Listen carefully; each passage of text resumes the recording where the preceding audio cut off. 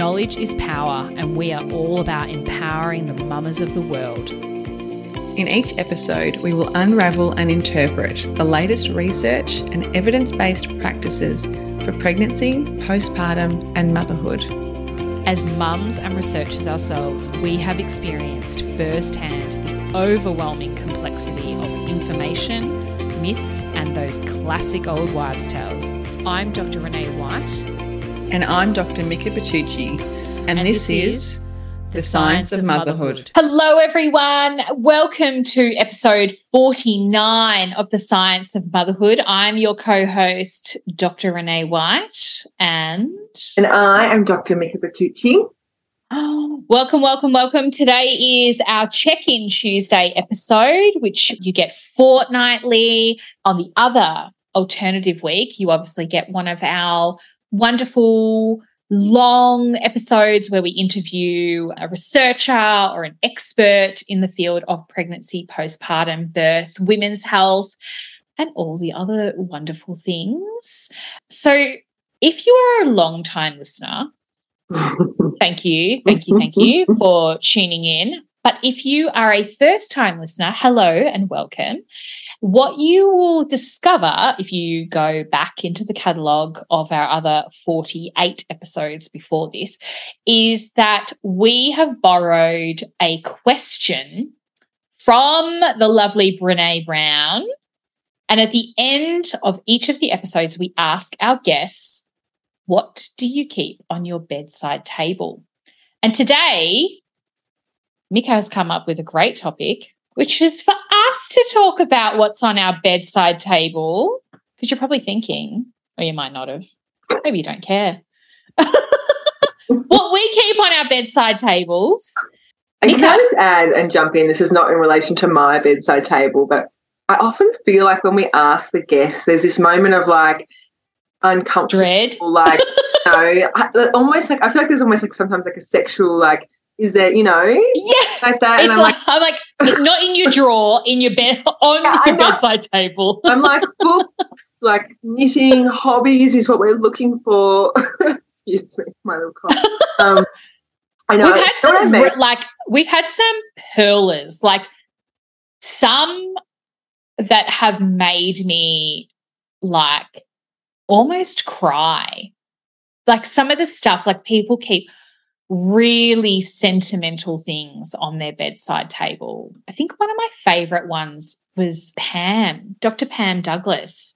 She was, I don't remember what it was. It was either like a little sculpture or like an image of something, and there was such personal like significance to it. And I don't think I was ready for it. Like we just had such a serious conversation around sleep and feeding and things like that. And she just blindsided me with like this, and I was just like, oh my goodness, that was amazing. And then we get people who are like, I think B from Core Flora and Restore was like, I don't have one.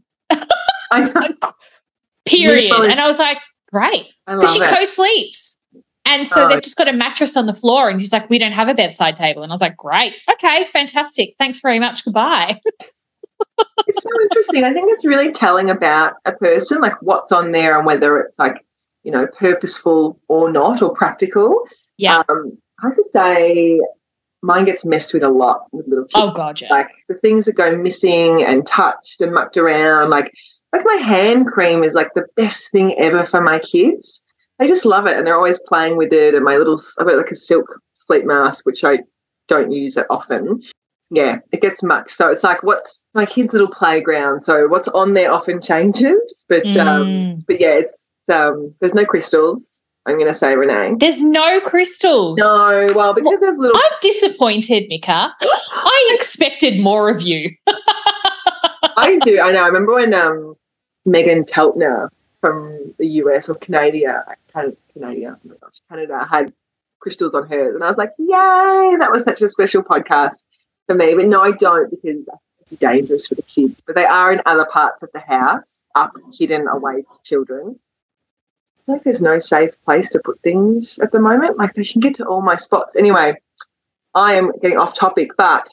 What's on your bedside table, Mika? I have to say I'm loving reading, so books.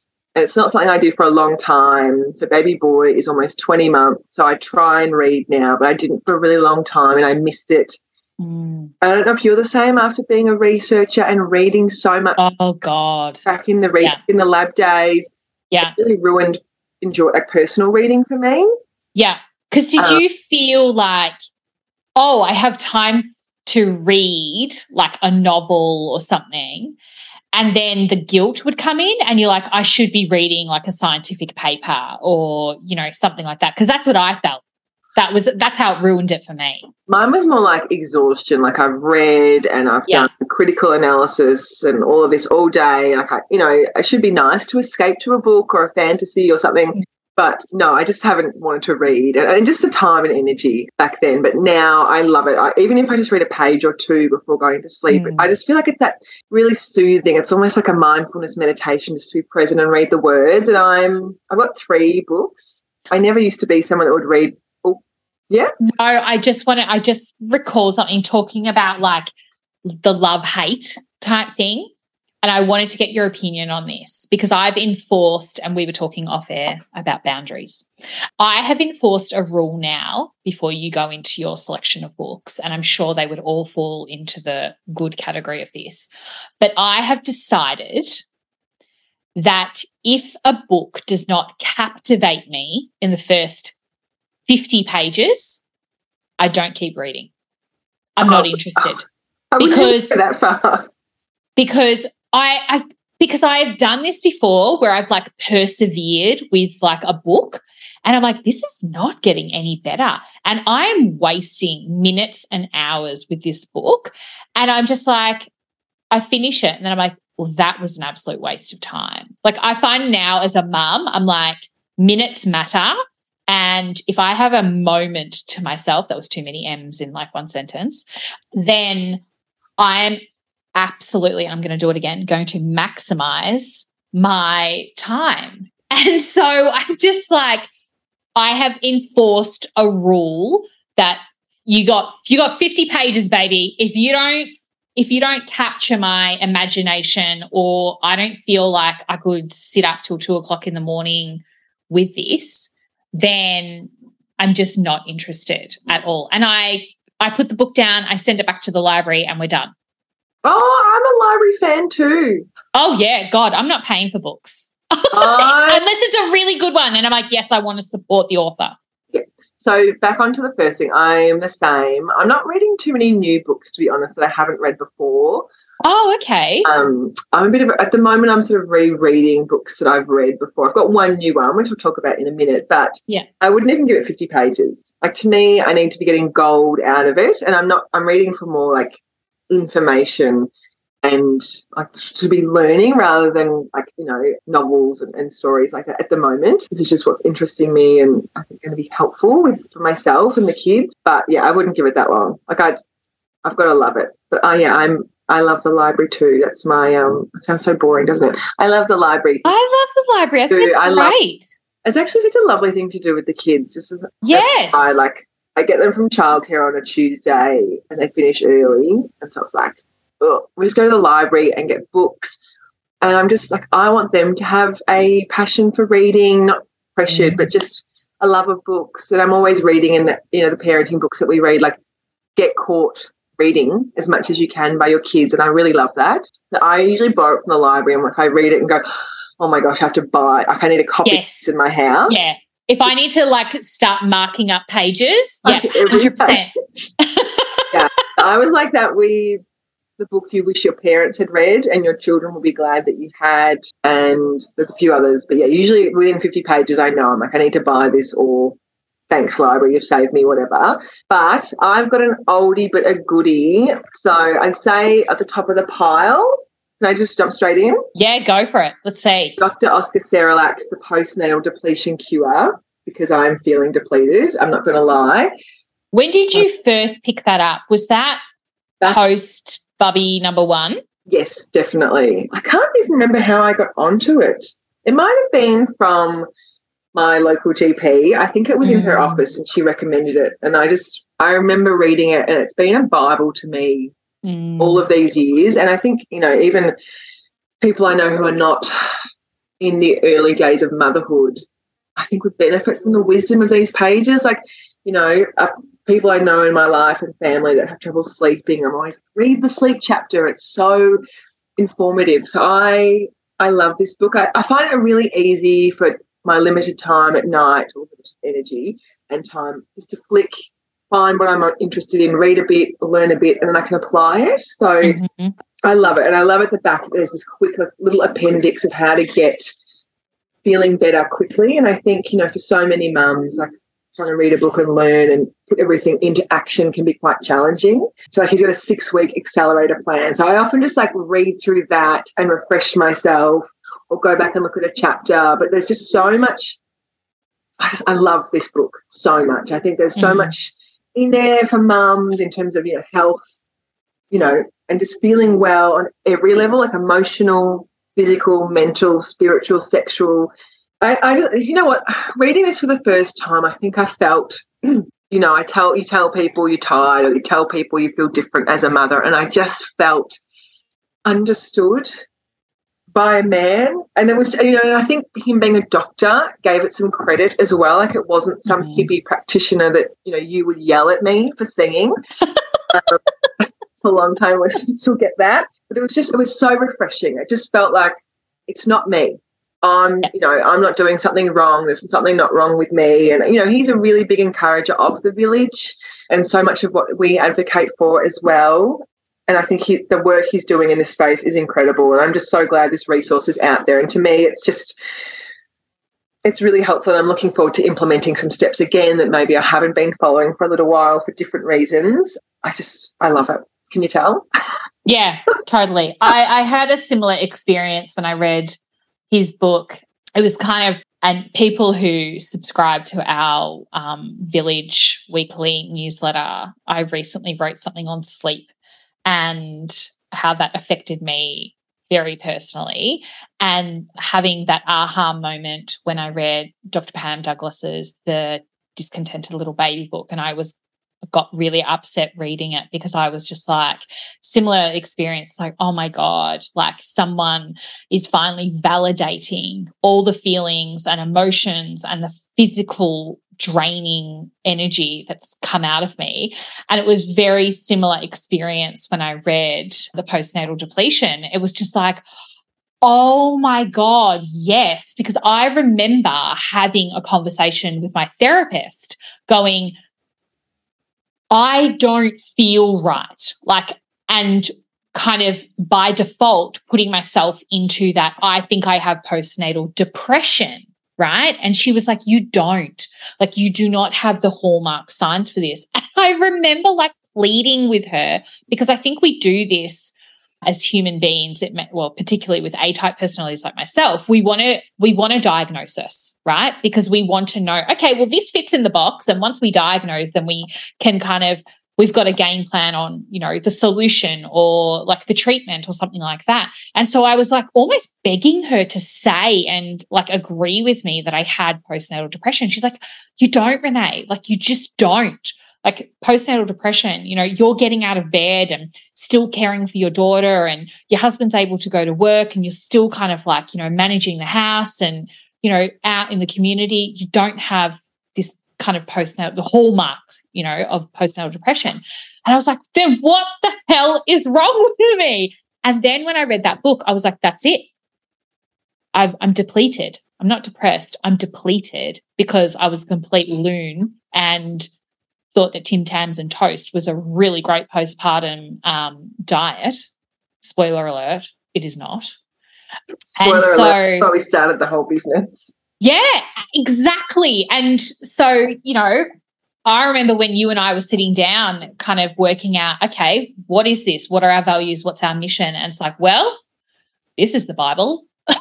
I know. You know, like that, Lily, Pam, like they are the top 3 books, definitely in kind of my life. And if anyone's listening and you want our top 5 list of books that we kind of advocate for and kind of have formed the foundation of Fill Your Cup, send us an email, and in the subject line, just write I want your top 5 books, and I will send the links to you and let you know why we love them and all the gold that you can get from them. And they're such good books for coming back to, I think, any time, yes. Like, in the future, feeling depleted or you need some, different tips and suggestions. I agree. And there's so much in what you said. Like, I felt the same way with Pam's book, the Discontented Little Baby book. I felt like, I think being research-minded and the fact that it was evidence-based was so reassuring for me, because I did have people sleep training around me. When my daughter, my first, didn't sleep because she was a baby. She's what do they say? Like, we're still giving birth to Stone Age babies. Like, she doesn't know that I want a full night's sleep, or I'm getting pressured and of what's normal and what's not normal. She was a shocking sleeper, and it was really, really hard. And people were like, just, you can't complain because you're tired because you're not sleep training. And it's like, those two things are separate. Yeah. But reading her book, I will say it scared the bejesus out of me at what, sleep training can do.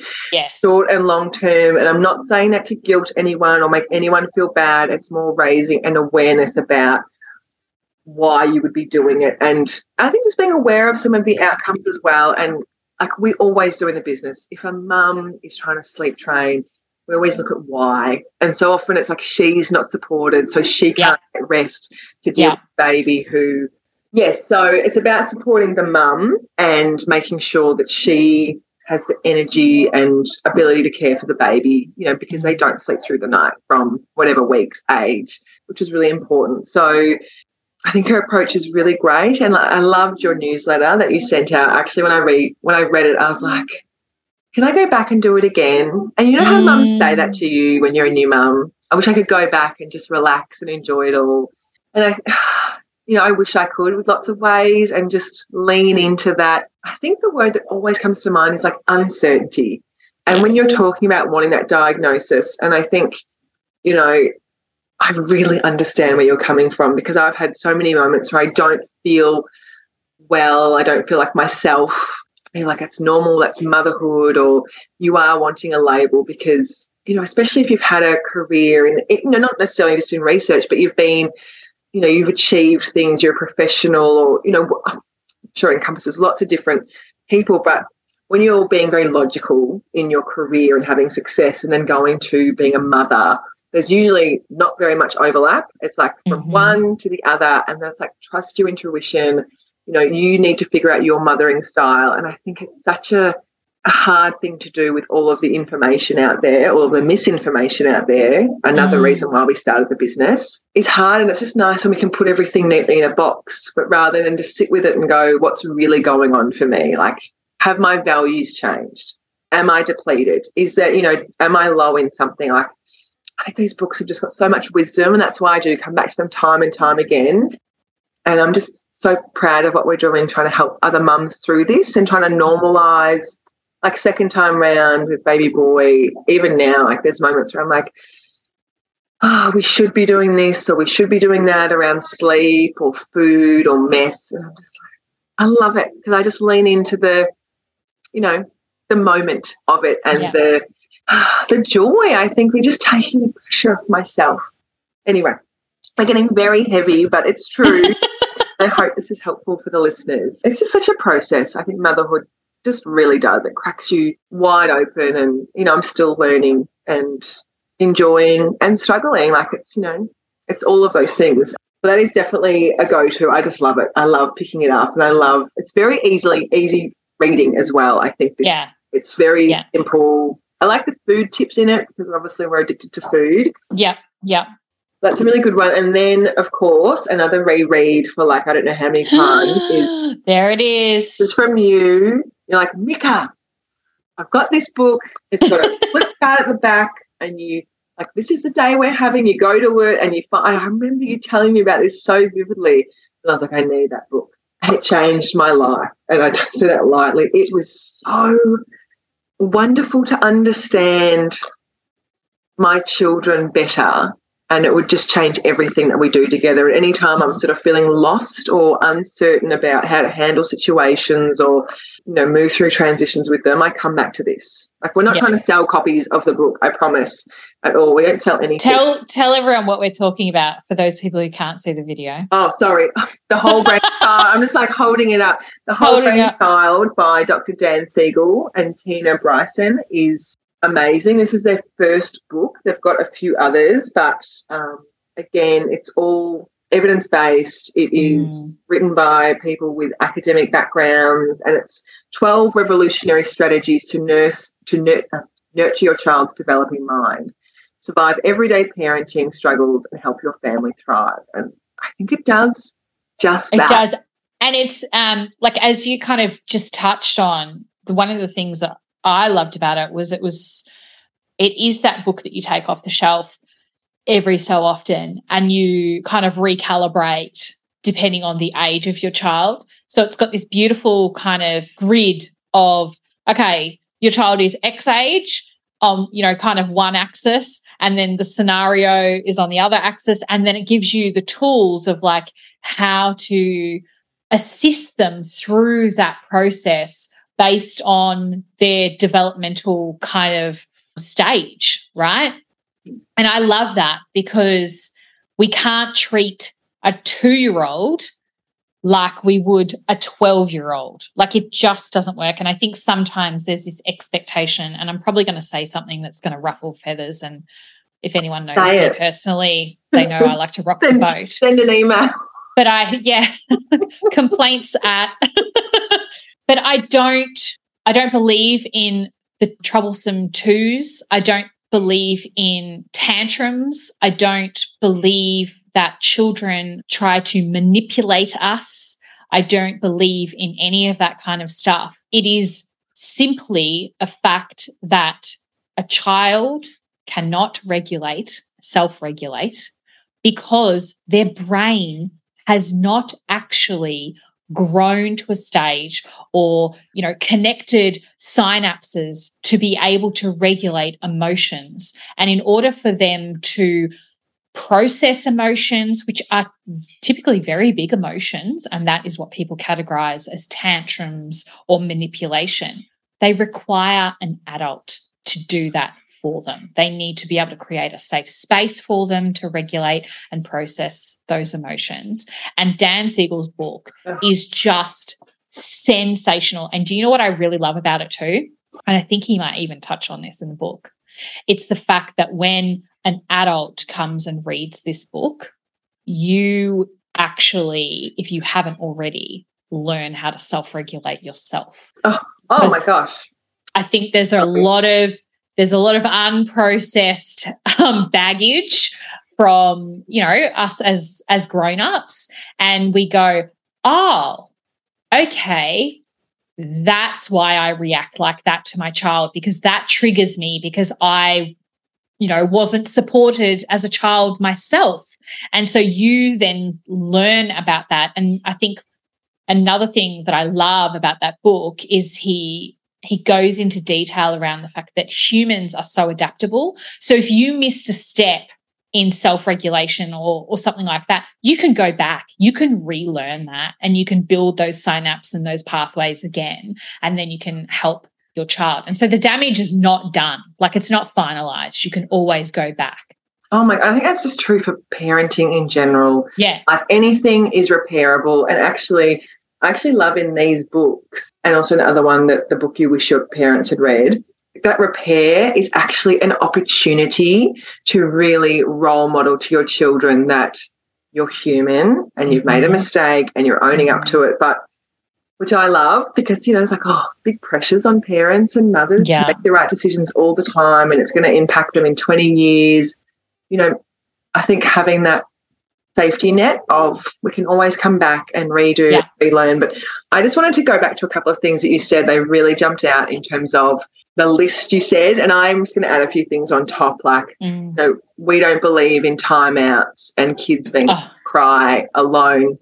And I'm going to go any age, which includes babies, and cry it out is just That's not something that I believe in, knowing all the research and the evidence. It's also not innately comfortable with me because and you're right, like kids learn to soothe themselves by being soothed by an adult over and over and over again through that learning of emotional regulation.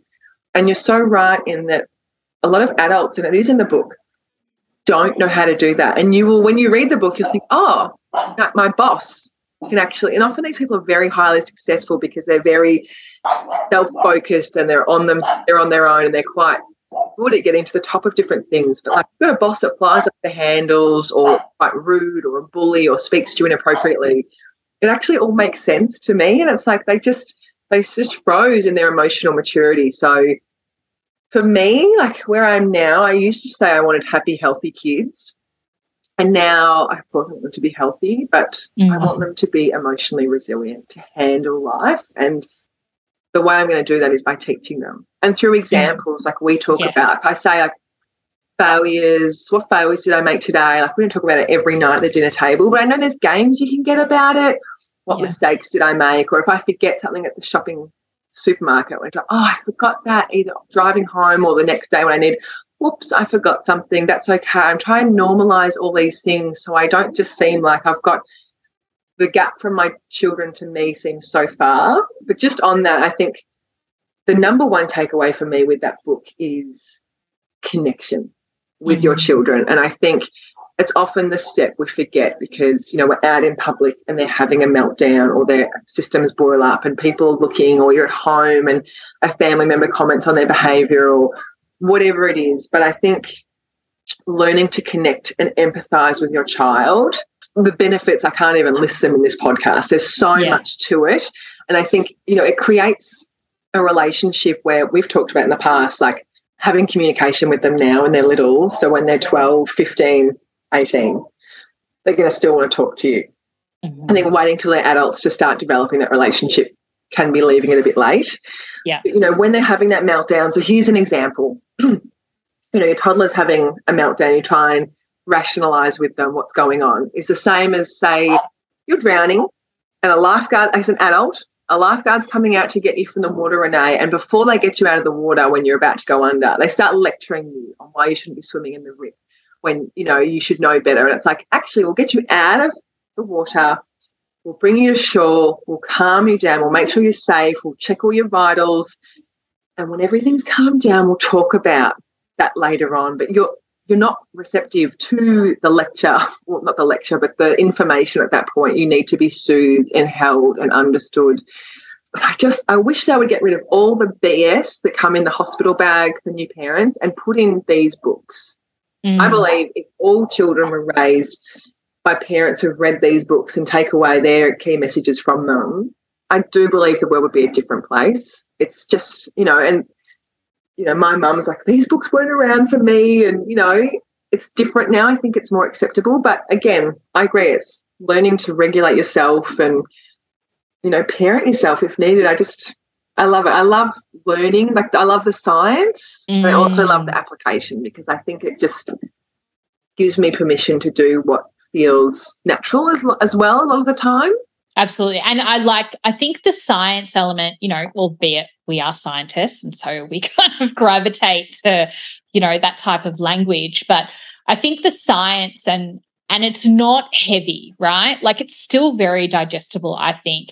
The science and understanding the biology, the physiology, the evolutionary mechanisms behind why the brain is how it is at, you know, newborn versus infancy versus child versus, you know, adolescence. There's a reason why it evolves the way it does. And I think having that basic understanding, and this goes with anything in human nature, whether it's relationships, business, you know, anything. If you understand the why, it makes things so much better because moving forward, you can adapt that to other situations. You're like, oh, why is this happening? You know, and then you're like, oh, that's right, I remember because of X, Y, Z. And it's just so much easier, I personally think. Oh, I agree. It is easier. Yeah, that's what I took from Dan's book. I was just like, oh, I totally get that. And similarly, like I was getting my parents to read the book and they were the same. They were like, oh my goodness, there just was not anything like this. And so there was, I think it was in his book, you know, there was that discussion around trauma. Like if something happens, like there's an accident that happens, you know, and it's as basic as, because our kids are like top heavy because they're giant big heads, you know, there's a lot of falling over. Like there's a lot of knee grazing in those kind of early years and things like that. And I remember I read a section in the book about it, and he was talking about the fact that they will want to relive it over and over and over and over and over again. And as parents, like, you know, prior to reading the book, I was probably like, oh my God, let's not talk about it, because she clearly got very upset. And so you go falling equals upset child. And of course, people don't want their kids to be upset. So, yep, okay, good, darling, that's fine. Okay, yep, we get it. And you dismiss, right? And then after reading this chapter, I was like, oh, okay, that's interesting. Because the reason why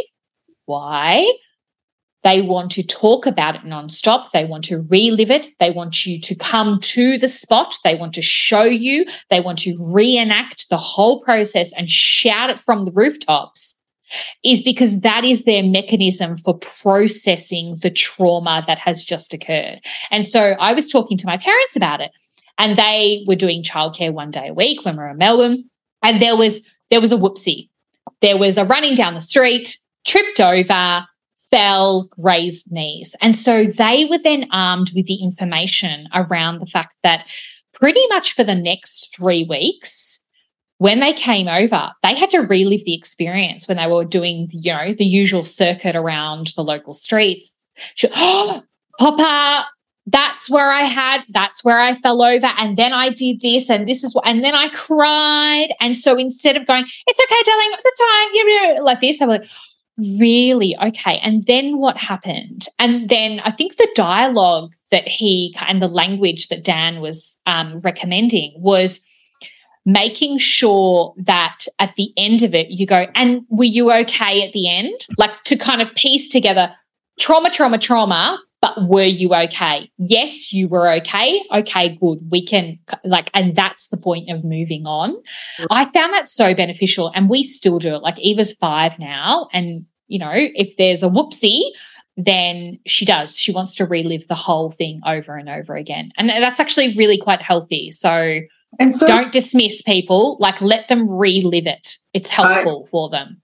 I think so too. I think I had the same thing, and I think when you're busy with everyday life, talk about it again, you're like, hang on a minute. And when you understand the importance of this processing, I couldn't agree more. It just I agree. I think it just makes life easier. And when you lean into it and address it and give them the time they need to, you know, make sense of it. They're kids in a world. They don't know what we know. I think sometimes I definitely get, you know, have high expectations. No, they're 4 and 20 months. Like they don't know, they're learning. I agree. And they're reliving. And I think you also suggest like with big transitions, like writing, like doing a photo book and talking about it beforehand and preparing. And I do believe, like I've seen it in our family, like these things make a really big difference for all of us, but they just get us to connect and learn. And I agree. I just love it. I think it's just like vital reading for everyone. It should be actually when I buy everyone for Christmas. I think they're amazing. And I just think the insight into kids' minds. And I think actually in the book as well, he comments on the fact that parents don't know anything about their kids' brains and how they work. And like we know so much about other things, other parts of their bodies and their development, but the brain, which governs like everything we don't know about, and it's like it needs to be part of like, I don't know if they add it to birthing classes or something, but like this information has got to get out, and we're so proud to be pushing it as much as possible because and we're not sponsored, but again, we're happy to be sponsors. Still waiting for that chocolate sponsorship to come through. Oh, yeah.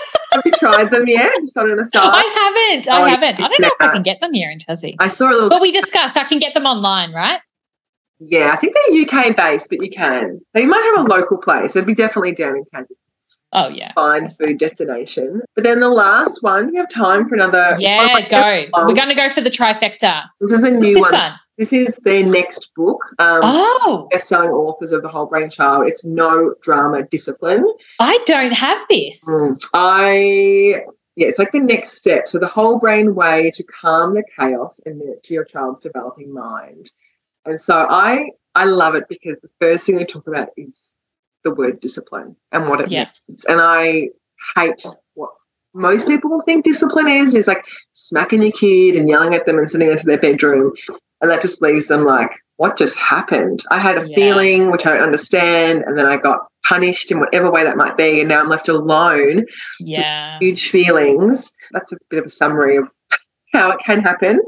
So this is, I haven't read all of it, so this is a new one for me, and it's just giving some more information in terms of the brain and also just different strategies and connection strategies. So there's a really good example in here that was talking about, I might be able to find it now, but we had our 4-year-old needles recently for my daughter, and the example was in the first picture, they have like little pictures which really help. I don't want to get my needles from the child, and then the parents saying something like, oh, don't worry, it doesn't hurt, you don't need to worry. Which, you know, but like that comes. It does hurt. Place. You're lying to them. I know, but it's like you're trying to protect them, and it's coming from a good place. And I think, you know, when I read all the before examples, I'm like, oh, it used to be me. Whoops. But then the second example is, you know, instead try this. Oh, I don't want my needles, says the child, and you lean in and go, of course. It's like it's really normal for you to feel nervous or anxious about the needles. It is going to hurt for a minute, and then it will be over. We all have those feelings about needles, or just like normalizing the feeling and the experience for a child so they don't feel like they're in the wrong for having those feelings. They know what those feelings, like naming it, name it to tame it, which is one of the lines from the books. I think I like that. Treating them like an adult, like, you know, treating them like a human with respect. Like, no, I don't want a needle either. It has to happen. Let's explain it. Like, I don't love a needle, but once you've had it's like a pin cushion, so it's like whatever. But I think for a little kid, I think just dismissing and thinking you're too young to talk about it is not wise. Like, I had a friend recently, she's like, should I tell my 6-year-old that grandma's sad because she lost a friend? And I was like, yes, but at a level that's appropriate. I think it's never too early to talk about feelings.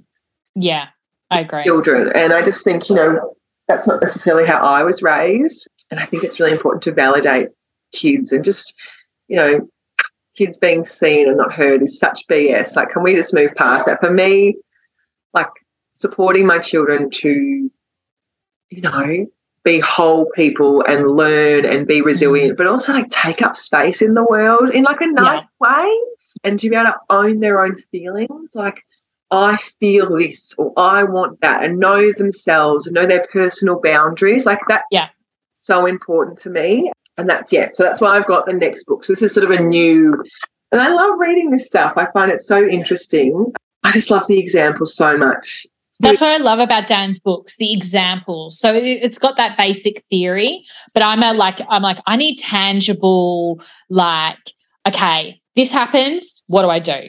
That happens, what do I do? Because that's the scariest part about parenthood. And we always joke, you know, ha, ha, ha, you leave the hospital and you don't have like a kind of a game plan book of like instruction manual of like how to deal with this new human being. But I find his books are probably as close as you're going to get to an instruction manual as to like how to raise, as you say, an emotionally kind of whole child. And also, like, I don't want to sound too airy-fairy, but like a harmonious family as well. Because if everyone's I feel like if everyone's on the same page, we were talking about this, you know, with some extended family the other night around the fact that having a united front with parents is so fundamental, because if you start sending mixed messages to kids, it's a slippery slope. It really can be, and it's quite dangerous because they'll start to play off one parent from the other, or it's like, oh, hold on a minute, I could do that with this parent and not with that, and then it's chaos. It's chaos, and children do not thrive in chaos. I agree. I think that's really dangerous in terms of I didn't get in trouble for this time, and I did hear like they need boundaries. They need to understand why they're getting discipline, which is to teach, from some things and not from others. And I agree. I think, you know, it also makes life easier with your partner or your other caregivers in general. I just wanted to touch on one message from the book talking about tantrums and how what we say consciously or unconsciously can really affect the messaging that what they hear and what they receive. So basically, this is the message one. This is like what we're trying not to do. So you're on your own if you get angry and upset. I love you and I'll be here for you once you're done throwing your fit. But as long as you keep acting this way, I'm going to ignore you. So hurry up and finish being upset. So it's often not the words that we use, but if you react to a tantrum or a meltdown or whatever emotional dysregulation in a traditional way, that's what a child's going to get. And instead they need us to be with them and provide reassurance and comfort when they're physically hurting. They need to have the same thing when they're suffering emotionally. They need us to be calm, loving and nurturing. They need us to connect. So here's the second message. And that's why I always love the second example. I need to memorize them all. But it's true, like, you need flashcards. Imagine hearing this as a child. I'm here for you, even when you're falling apart and at your absolute worst. I can take it. I've got your back no matter what. And that actually brings tears to my eyes as I read it, because I don't think, I just think it's so important that our kids get that messaging. It's not spoiling them. It's nurturing them. It's loving them. And we all need unconditional love. And I think that's such a beautiful way. And that's what I think when my kids are falling apart and having a really hard time, even if I think it's not a worthy reason, emotions are valid, whether it's an adult or a child. And I don't think because it's a child, you can't dismiss it. You know? Exactly. And like you look at those scenarios and you kind of feel to yourself, if I was having a rubbish day, like I've had a rubbish day at work, or you've had a run-in, like at the local supermarket, whatever the scenario is, what would you prefer? Would you prefer like to come home and, you know, your partner's just like, hurry up and finish complaining and like having your emotional outburst? Or would you rather than be like, hun, that sounds really hard. I'm really sorry that you're feeling that, and like giving you a big warm hug and holding space for you. Like it's like apples and oranges, mate. Like I know what I would choose every day of the week and twice on Sundays. So why is it that people think that children can rise above that by themselves? Like they're tiny little people and they've only been on the planet for like 5 years or less. And like it doesn't make sense to me, this whole, like, you know, especially I do not believe in timeouts. I don't see the value in it whatsoever. And I remember, I think it was in Dan's book again, he was pretty much like, think about the modeling that you are setting.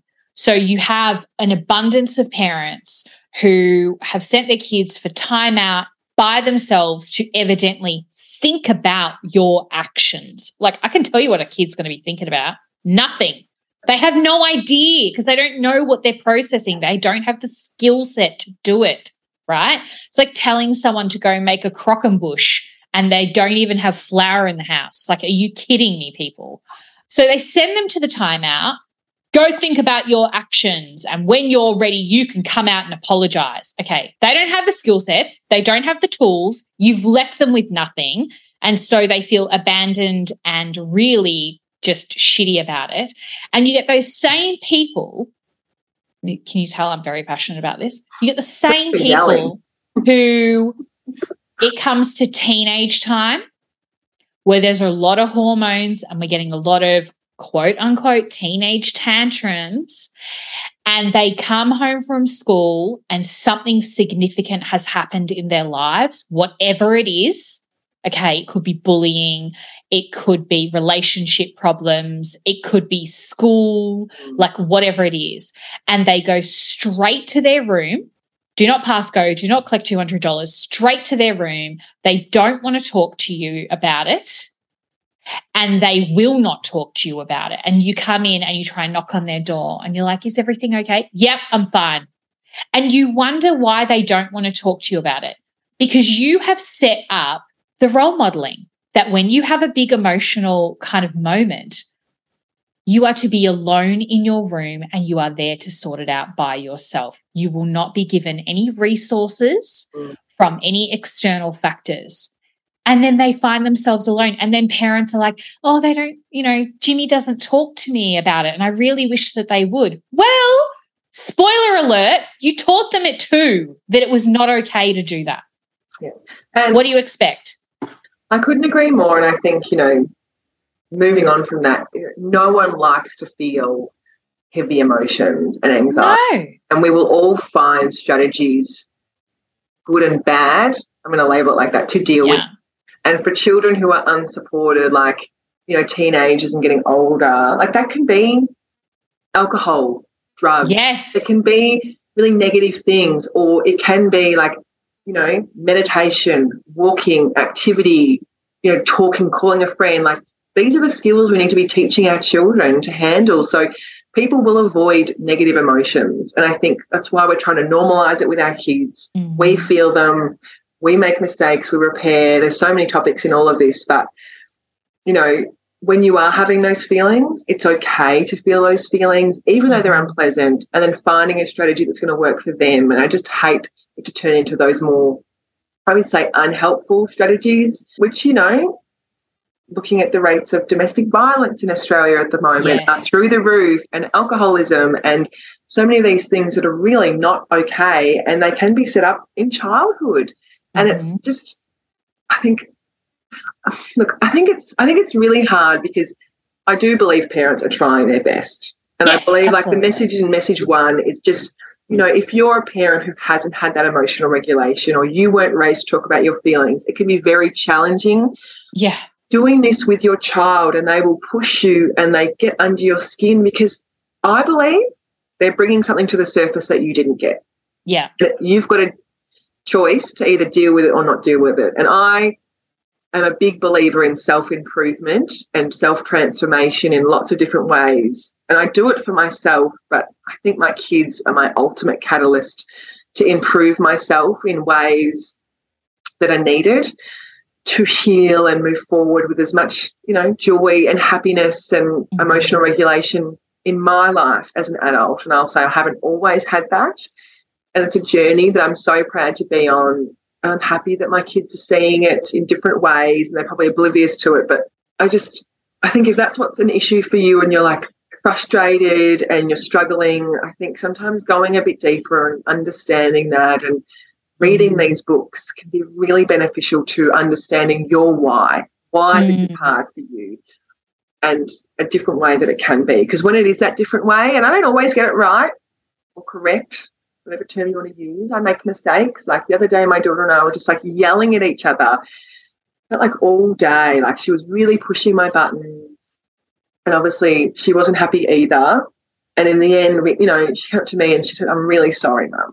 So she was full. I'm just going to own it. I was really proud in that moment. I don't say that very often. She came to me first and she said, "I'm really sorry for yelling." And I said, "Oh, I'm sorry too. I got upset and I didn't know how to handle it, and I yelled and we talked it through, and it was just like we connected." And I love all the examples in the book. You can tell me anything without getting in trouble. We'll talk about it later and deal with it. I just think having that communication, for that exact example that you said, Renee, like our kids are going to be dealing with serious stuff. Like the world is different to what it is now for boys and girls. But I'm going to say, especially for girls, I think it can be more challenging in lots of ways. I just think setting these, that's not the reason I'm doing it. I'm doing it because I love it and it feels natural, and I want to enjoy my kids at this age too and have connection with them. But moving forward, and I'm learning stuff about myself, which you couldn't tell, which is really great, I think, and it makes a lot of sense for me too in different issues I've had in the past. And it's great. It's really good. The books are amazing. They just, that's my bedside table, is just like books like this, because I love it. And it's so practical. They're very practical. They're very helpful. They're easy to apply. They're easy to dip in and out of. And it's changing our house into a much calmer house. There's always issues. I know that. We're not going to live a problem-free life and things are going to happen, but just the way we try our best to approach them. I'm so happy I found these books, and some of them are from you, and it's so lovely to be able to talk about it and try and normalize this too. And, you know, I know our kids are going to be so grateful for what we're trying to give them. Yeah. And I think to me it's kind of like the fundamental change is going to come from breaking a cycle, which is generations on generations on generations of, you know, this is how we've always done it. And it's the hardest work you'll ever do to break a cycle that has just continued on for so long. But yeah, you kind of, and as you said, your kids are your catalyst. And so you only want. Yeah. And that's for me and my values, which might sure. everyone else's, and I totally get that. And I have respect for people to choose their own values. But I agree with what you're saying, definitely. So that's so they're the 3 books. I'll just do a wrap up for everyone. So that's The Postnatal Depletion by Dr. Oscar Serrelak. It's The Whole Brain Child by Dan Siegel and Tina Payne, and also the same authors have written No Drama Discipline. You can get them from your libraries and come borrow mine. Don't, I need them. I was going to say I'm actually missing my favourite book, the Discontented Little Baby book. I was looking for it the other day. I was like, I think I lent that out to someone, and it's that classic thing where you're like, I wish I had 10 copies of this book because I just want to, like, you know, give it to everyone. Yeah, I think so. Without being like a book pusher. I don't. And on a lighter note, I have a salt lamp. I love my salt lamp. That was a thing, I think, from Dr. Oscar. What does a salt lamp do, Mika? So a salt lamp, well, I think it's got lots of things that it's said that it can do. Okay. The reason I have it is, like, 1, I actually love the light that comes off it, but 2, when you're waking up overnight to children that wake, the light doesn't, like, switch on and break down your melatonin. So when you see sunlight, basically, I'm going to try and keep this very basic, the sunlight, the UV and the sunlight comes in through your eyes and breaks melatonin, which is your sleep hormone, and wakes the body up. Yeah. Starts to get your cortisol levels to come up. So they're like in a seesaw. So a salt lamp is not a strong enough light to start breaking down your sleep hormone melatonin. So it's very gentle, it's very calming, it's very soothing. But when you're getting up overnight to multiple children, not multiple children, if you're getting up once or multiple times, or to multiple children. Multiple children, yeah. I think that still is applicable. Yes, we feel you. It's very easy to go back to sleep. So that's why I have it. And for me, it has been, again, like, rather than a lamp you turn on that's like really startling and bright to your eyes. Yeah. And I love it's bright enough to read at night, but it's just like, it's very warming and soft. It's really good that's the reason I got it, and I love it. It really has helped for those times. And hand cream, Weleda in food hand cream. I'm as dry as a chip. My hands from washing hands all day. So that's it. That's as exciting as it gets. Do you have a water bottle or a glass of water? No. Oh, you don't? Gosh, no way. I would be peeing all night. Oh, my God. I always have water. Really? Well, your bedside table's next. So you better get it ding. We might have to do another episode on that. I think so too. I think we'll, yes. So, but yeah. Awesome. I love it. Oh, Thank you so much for sharing that with us. That's okay. I hope I haven't pushed my points too heavily, but they sit there for a long time, those books. Oh, so good. I love them. So nice to have a chat about it, and it's Yes. All right, listeners, thank you so much.